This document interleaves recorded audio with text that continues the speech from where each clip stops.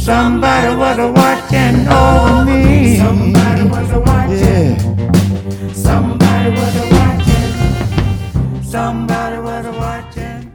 Welcome, everybody. I'm Cynthia Hanna, a passionate biblical educator, author, and host of the Holy Land Revealed podcast, where I share wisdom and insights about the Holy Land, known today as the Land of Israel, that are hidden inside the Jewish biblical text, and I bring it out for all to see and learn. I strive to make this podcast accessible to all, so I simplify and explain different biblical concepts so that anybody of any faith or background can understand why the land of Israel is so important from inside the biblical text itself.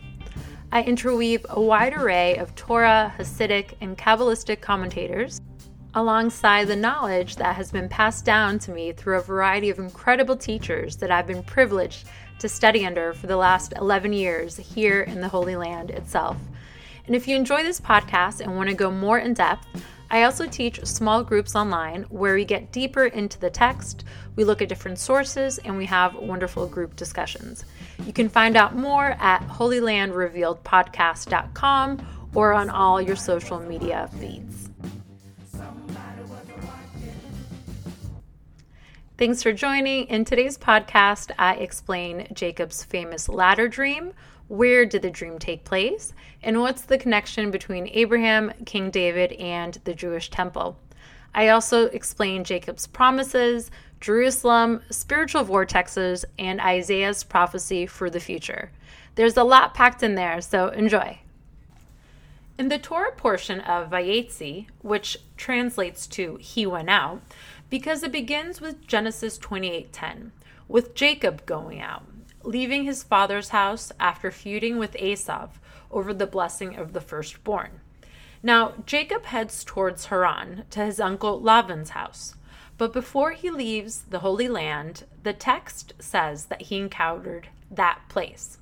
Now, one of the greatest and most prolific Torah commentators, Rashi, explains that the use of the words that place, Bamakom, infers that this specific place was already mentioned before, because in order to have a that place, first we need to have a the place, right? And so where do we see the place mentioned for the first time?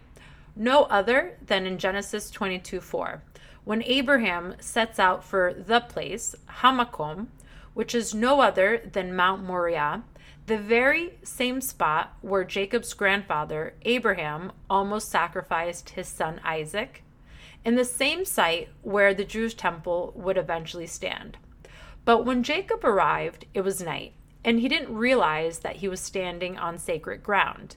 And he lays down his head and has his prophetic ladder dream, where he sees a ladder set between heaven and earth, where the text says that angels of God are going up and down, and there, standing next to Jacob, was the essence of God himself.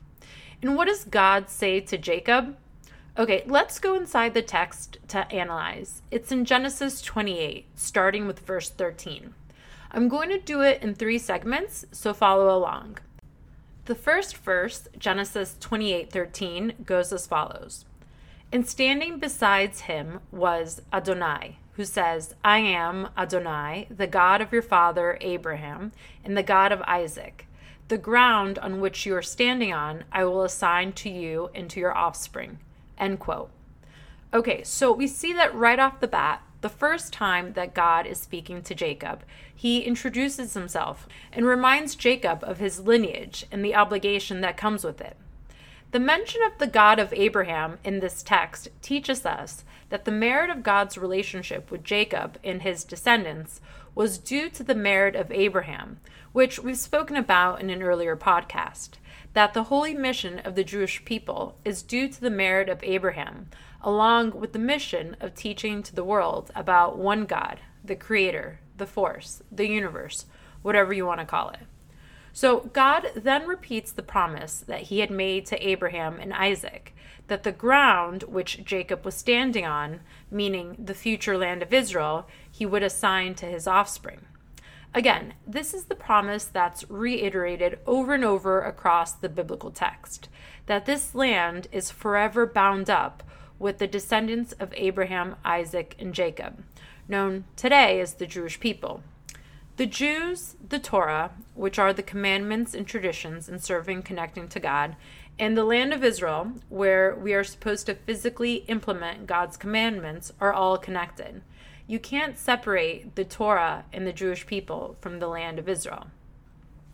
Also, by God reiterating the promise that he had made to Abraham and Isaac, this also affirms to Jacob that he was right in taking the firstborn blessing from his brother Esau, that he was the righteous spiritual heir of Abraham, not Esau. Okay, next verse, Genesis 28:14. So it says, "Your descendants shall be as the dust of the earth, and you shall spread out to the west and to the east, to the north and to the south. All the families of the earth shall bless themselves by you and your descendants." End quote. Now, let's look at this. Your descendants shall be like dust. Now, dust, although it goes everywhere, dust is usually at the bottom, tread upon, walked over, like the Jewish people have been treated throughout our history. But nonetheless, dust is everywhere. And despite the Jews would always be treated like dirt or dust, so to speak, the merit of Abraham was so powerful that despite everything the Jewish people have gone through and suffered through, not only have we survived, but we're still here today, despite the odds against us.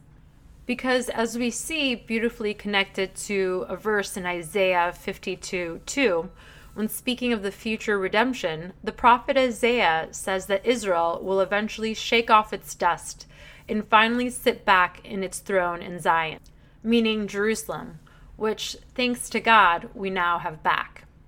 Okay, in the third verse in the section, Genesis 28:15, God says, "Remember, I am with you. I will protect you wherever you go and will bring you back to this land. I will not leave you until I have done what I have promised you." End quote. Now, this was God consoling Jacob because God knows our innermost fears, our desires. He knows our deepest parts. And he knew that Jacob was afraid of not only venturing into the unknown, but also that in leaving his father's house, he might lose not only his family, but his part in the story of the house of Abraham. God consoles Jacob and says, "Don't worry, you'll come back to this land. I won't leave you." This was comforting to Jacob and serves as a North Star, so to speak, that Jacob's on a mission. He's not alone, and he's promised a return. So after this prophetic ladder dream, Jacob comes back to consciousness, and he's in shock. He says, "Wow, God is present in this place, and I did not know it." When Jacob realized he's in the holiest of the holiest places, he's frightened, because had he known, he wouldn't have slept there. He then states in Genesis 28:17, "How awesome is this place? This is none other than the abode of God, and that is the gateway to heaven." When Jacob realized the magnitude of where he was standing, he then says, "If God remains with me, protecting me on this journey that I am making, and giving me bread to eat and clothing to wear, and when I return safely to my father's house, Adonai shall be my God." And after making this vow, Jacob concretizes his promise and builds a pillar and says, "This shall be a house of God." Now, Jacob understood he's standing on a type of spiritual vortex, the point of connection between the higher and the lower worlds, where heaven and earth meet, so to speak. In Judaism, we call this specific spot the Even Shtia, which translates to the foundation stone, the point from where the world was created from. And the location of this point, according to most Jewish sources, is on Mount Moriah, the same place where we see later in the text, in Deuteronomy 12, that God wanted to be worshipped, where God wanted his name to dwell. This same spot was later revealed by Samuel the prophet to King David, and it's where his son, King Solomon, had the merit to build the magnificent Jewish temple, the house where God's name and presence dwelled, where God wanted people to pray and to connect to him, which they did when the temple was built, with their tithes, their offerings, their sacrifices, their contributions, all that they had to bring to connect and to celebrate with God.